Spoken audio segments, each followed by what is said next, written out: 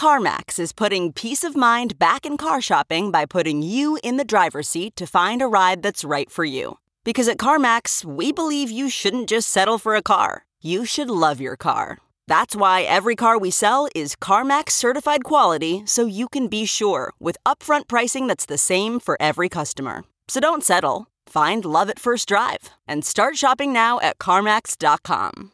CarMax, the way car buying should be. Okay, picture this. It's Friday afternoon when a thought hits you. I can spend another weekend doing the same old whatever, or I can hop into my all-new Hyundai Santa Fe and hit the road. With available H-Track all-wheel drive and 3-row seating, my whole family can head deep into the wild. Conquer the weekend in the all-new Hyundai Santa Fe. Visit HyundaiUSA.com or call 562-314-4603 for more details. Hyundai, there's joy in every journey. This episode of The Hash is sponsored by Bitstamp and the Galaxy Brains podcast. You're listening to The Hash Holiday Special on the CoinDesk Podcast Network. Hey there, I'm Zach Seward, host of The Hash, and I want to do a little year-end reflection. It's kind of hard to get away from the FTX story. That was just a massive, massive story this year, especially since it was kicked off by some stellar reporting by CoinDesk's own Ian Allison. So I got to focus in on that. But even before that, I think there were cracks in the bull run that were starting to be revealed. Danny Nelson had some really great reporting about Solana shenanigans on a couple of developer brothers who were sort of masquerading as 10 to 12 people in an effort to juice the TVL numbers of the Solana DeFi ecosystem. Stories like that, I think, that reveal sort of the inner workings of the crypto space are really, really important in good times and bad. And I think CoinDesk, to its credit, has done it in both bull and bear. So for me, going forward, I think crypto getting back to some of its on-chain roots, getting back to that decentralized ethos, getting away from these middlemen that crypto believers really say they believe in, is what it's going to be all about in 2023. Looking to build a more robust crypto economy that's outside of some of these centralized intermediaries. That's DeFi, that's self-custody, that's new experiments for onboarding people directly to on-chain applications, rather than these big exchanges and other companies that we keep seeing go under. So that's what I'm going to be looking out for. And there's going to be plenty to cover in 2023 and beyond here on The Hash and CoinDesk as a whole. Times are tough, particularly for crypto. But Bitstamp's different. Bitstamp is the longest-running crypto exchange and among the most regulated in the world, which includes a BIT license in New York and a payment institution license in Europe. And when it comes to your funds, with Bitstamp, your crypto belongs to you. All your fiat and crypto are kept 100% separated. It's why Crypto Compare ranked Bitstamp the #1 crypto exchange, awarding them the highest possible AA rating. Learn more at bitstamp.net.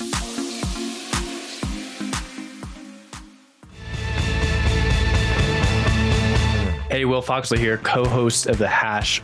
One thing we can take away from everything going on in crypto right now is that it's important to go deep and verify. Crypto Twitter is great, but 280 characters can only go so far. One podcast we love is Galaxy Brains. Here's the host, Alex Thorne, head of research at Galaxy Digital. Thanks, Will. For in-depth takes and probing analysis on topics, trends, and events across the Bitcoin and cryptocurrency ecosystem, check out Galaxy Brains, our weekly podcast.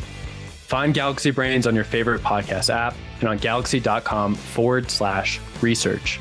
Presented to you by one of the most trusted teams in the industry. My name is Adam B. Levine. I'm the founding editor of the CoinDesk podcast section, and I play the role of being the guy who's been around crypto and specifically in the world of Bitcoin for more than 10 years. So I've pretty much seen it all. I'm very cynical at this point about a lot of it. Still think that core monetary use case that's really been driving kind of my interest in crypto for quite some time is more relevant today really than it really has been at any time before, and is likely to get more relevant as we move forward. So I'm not the guy who's going to be doing all the speculating. I'm just waiting for the world to change. Yeah, I think there are two big stories, one of which is obvious and one of which is not so obvious. The obvious one is obviously the incredible amount of failures that we had of centralized kind of financial institutions that were using cryptocurrencies sort of either as the means by which they were doing business. So that's like the FTXs of the world, and then on the other side of that, you've got the big kind of lenders, the Celsiuses and stuff like that, who are offering really big yields during the early part of the bull, but who then sort of collapsed as everything fell apart as we went into the bear market, exposing the incredible risks that they had taken. I think that's certainly an important story. It's one that we're going to be dealing with the fallout from for quite some time, but it's actually probably not the most important thing. I think actually the most important thing that we started to really see was the record high levels of inflation. And just again, a lot of chickens coming home to roost that the traditional financial world had really not been concerned about. Certainly the professional economist world had not been concerned about. And the people who run our money, who really should have been very concerned about this, were not that concerned about. We continue to watch this slow motion train wreck that is the end of kind of the modern era of money as we move towards a postmodern era of money. And that postmodern era of money looks like one of two things.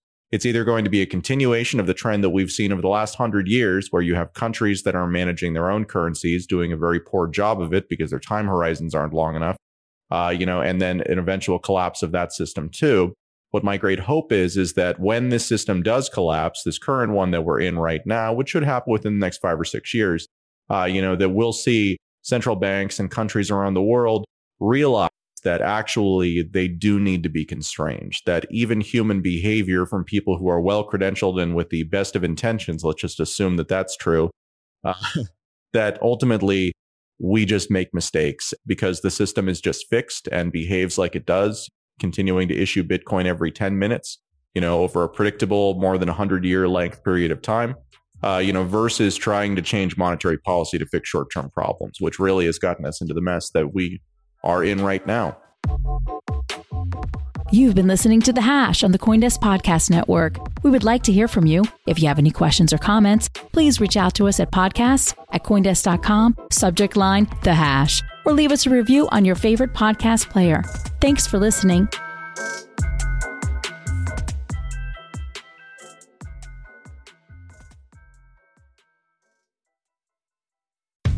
How powerful is Cox Internet?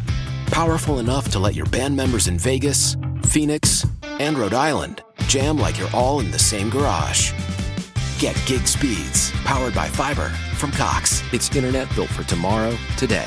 Cox, always building better. Download speeds up to 1 gigabit per second. Cox Internet is connected to the premises via coaxial connection. Speeds vary and are not guaranteed. Cox terms and other restrictions may apply. With Chime Secure Credit Card, you can start improving your credit scores with everyday purchases and regular on-time payments. Get started at Chime.com/build. The Chime Credit Builder Visa Credit Card is issued by Bancorp Bank N.A. or Stride Bank N.A. Members FDIC. Results may vary. See Chime.com for details. Terms and conditions apply. Go to Chime.com/disclosures for details.